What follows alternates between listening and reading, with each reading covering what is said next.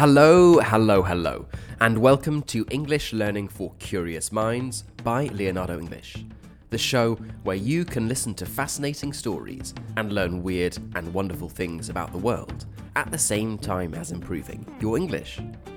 I'm Alistair Budge, and today we are going to be talking about Valentine's Day. This episode is set to be released on February the 12th. 2 days before a day that has become associated with romance and love across much of the world. So, in today's episode, we are going to talk about the history of this day, some of the not very romantic at all theories about where it originates, and how it has developed into this huge commercial holiday.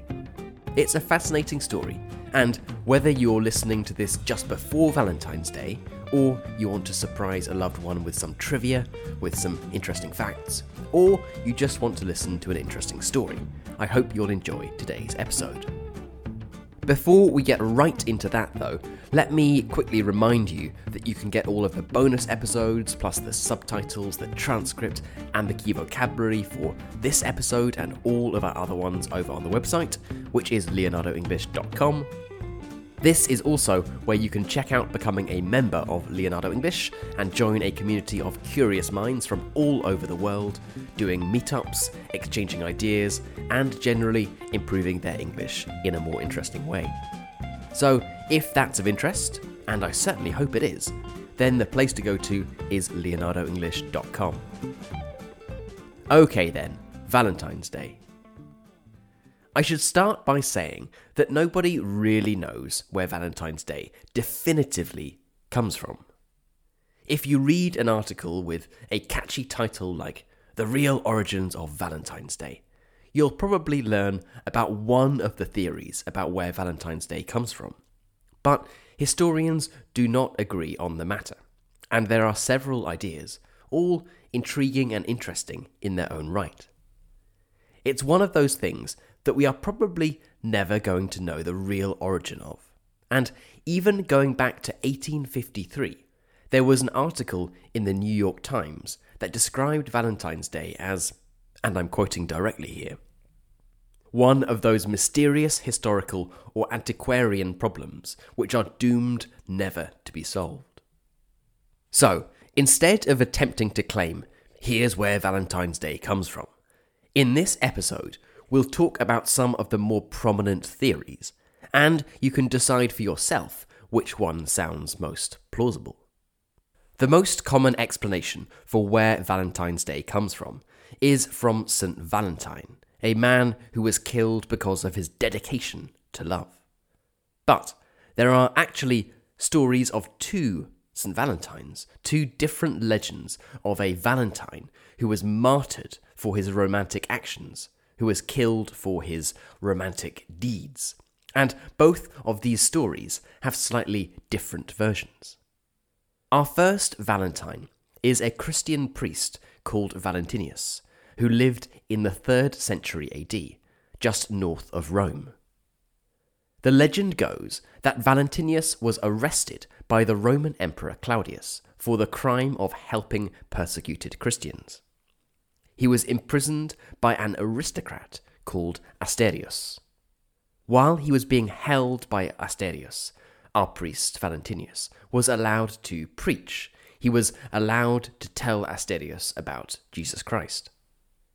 Asterius was captivated by what he heard about this miraculous Christ and made a deal with Valentinius.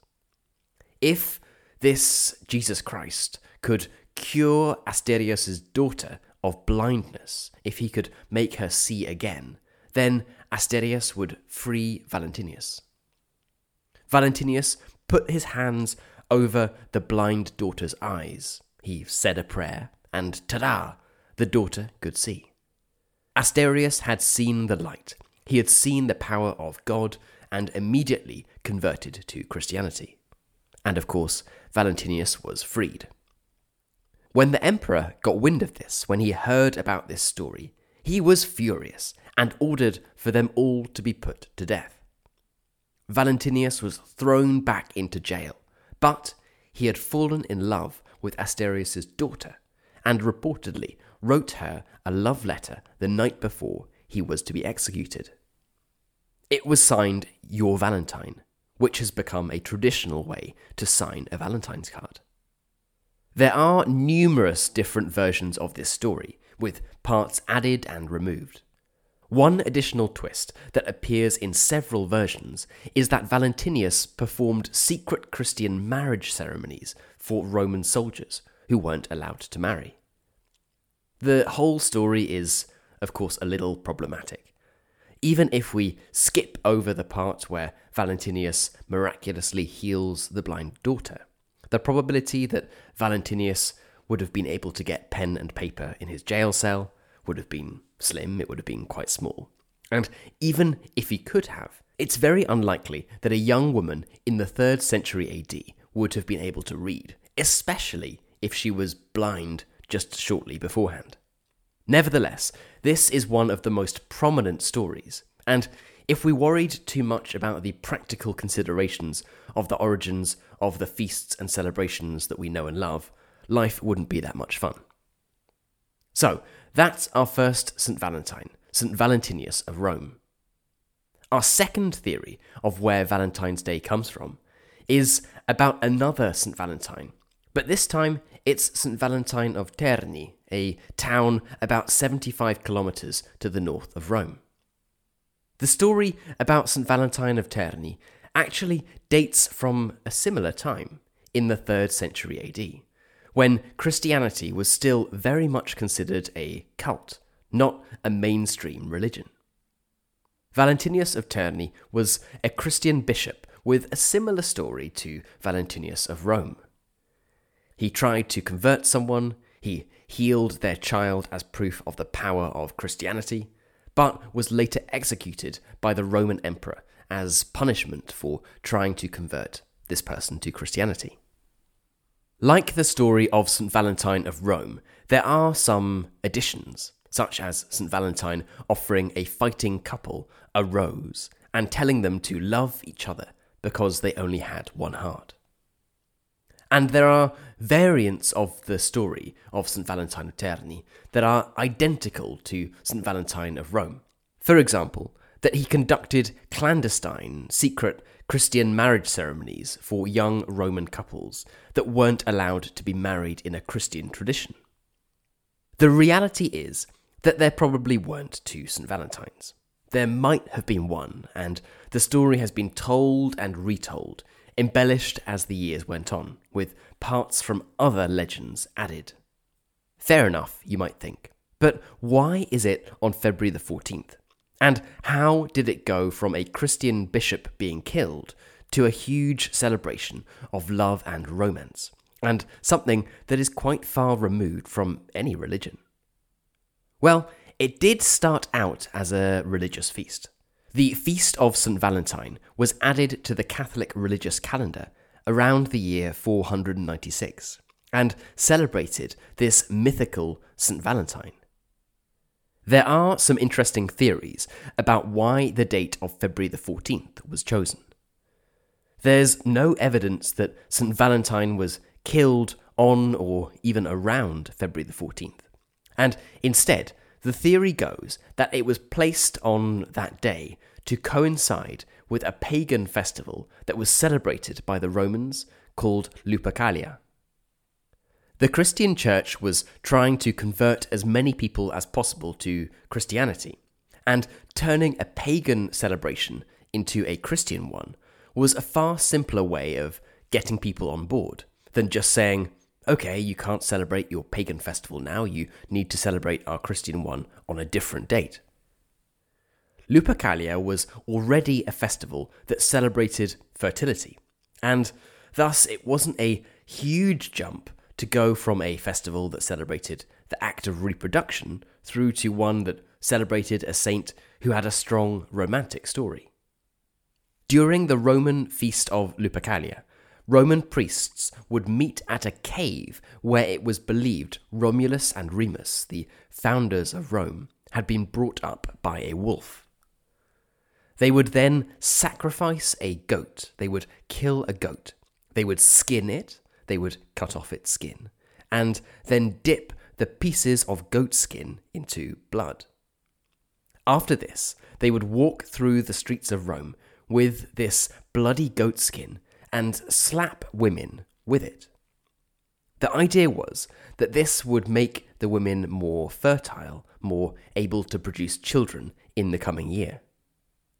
Further to this, the young women of the city would put their name into a big jar, and the young unmarried men would pick the names out, and matches would be formed. Young men would be paired together with young women. So, it was in 496 AD that this pagan feast of Lupercalia was banned and replaced with the Feast of St. Valentine, a celebration of the life of St. Valentine. But, crucially, it was not immediately a celebration of love and romance at all. This wasn't to come for several centuries, and many historians believe that the association with love and romance was first put forward by the English poet Geoffrey Chaucer in the 14th century.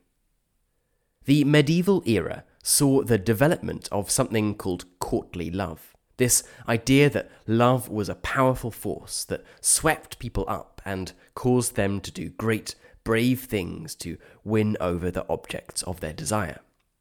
Of course, this idea of courtly love is everywhere throughout medieval literature. At the time that Chaucer was writing, it was believed in England and France that mid-February was when birds choose their mate. They choose a partner, and when flowers start to bloom. So, mid-February and Valentine's Day, which is February the 14th, became associated with love, coupling up, and reproduction. Aristocrats started to write love letters to each other, and as the idea of February the 14th being a celebration of love and romance continued to grow, this became a more and more important part of European culture. When it came to Shakespeare in the early 17th century, we can see the Valentine's Day tradition clearly there, with Ophelia, one of the characters in Hamlet, saying that she was Hamlet's Valentine. Hamlet was first performed in 1609, and by this time the connection between Valentine's Day and love was clearly established. With these connections now a part of much of Western European culture, it was just a question of the mass commercialization of it that we are familiar with today. There's evidence of this trend starting as early as the 1840s, when the tradition of sending Valentine's Day cards started. The cost of printing had reduced greatly, given the invention of the printing press, and improvements in the postal service had also reduced costs. So, by the mid-19th century, it was comparatively easy and cheap to buy and send a Valentine's card for a loved one. And as shops started offering more and more expensive Valentine's Day gifts, and chocolate manufacturers also got in on the game, these costs soon spiraled out of control. In America, where Valentine's Day is probably more commercialized than anywhere else in the world, people will spend $20 billion on Valentine's Day, with the average Valentine's Day gift costing $110.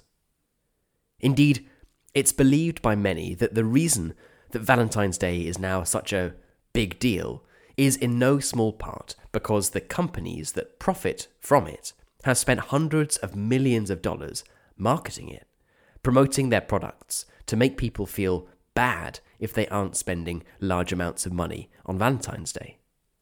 Hallmark, the American card manufacturer, has been accused of pushing Valentine's Day cards on young children, and essentially inventing the idea that kids at school should be sending Valentine's cards to each other, making it a competition about who received the most. For Hallmark, Valentine's Day is the second biggest day in the year after Christmas for sending cards, with 145 million Valentine's Day cards sent. As you probably know, greetings cards are incredibly cheap to produce and are very high margin. The companies make a lot of money from selling each one. There are countless adverts leading up to Valentine's Day, encouraging us to spend, and placing the idea that you are a bad husband, boyfriend, wife, or girlfriend if you aren't treating your loved one to something special. And for people who aren't in a relationship, Valentine's Day can obviously be a difficult time of year. This has led to several anti-Valentine's Day holidays, some of which take place around February the 14th, and others are on completely different dates.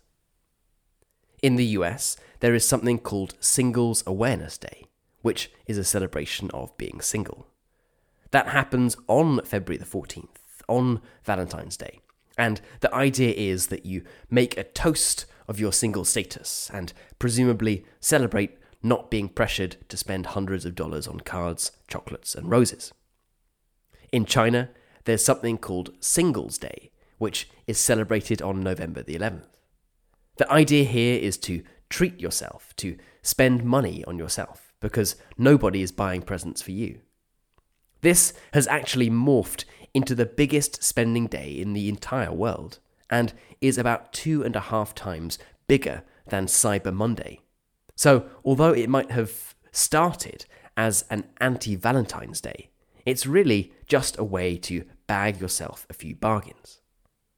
And one that emerged out of a TV series called Parks and Recreation is something called Galentine's Day, which is celebrated on the day before Valentine's Day. The idea here is that it's a way for women to celebrate friendship without any pressure or romantic implications. And to explain the name, gal is slang for girl, so it's Valentine's just for gals, galentines. So that's Valentine's Day, and some of the theories that surround it. It's one of those traditions that is now observed by hundreds of millions of people around the world, that has most likely been pushed upon us by companies that profit from it, but that does have some interesting stories about its potential origins.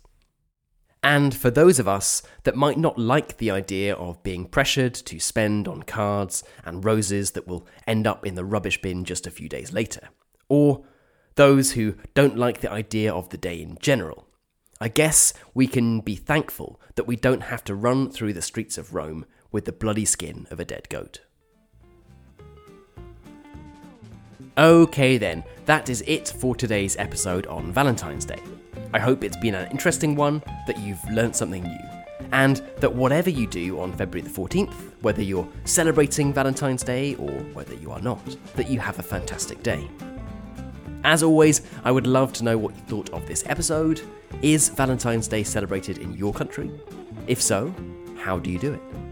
You can head right into our community forum, which is at community.leonardoenglish.com, and get chatting away to other curious minds. And as a final reminder, if you are looking to improve your English in a more interesting way, to join a community of curious minds from all over the world, to unlock the transcripts, the subtitles, and key vocabulary, then the place to go to is leonardoenglish.com. You've been listening to English Learning for Curious Minds by Leonardo English. I'm Alistair Budge. You stay safe, and I'll catch you in the next episode.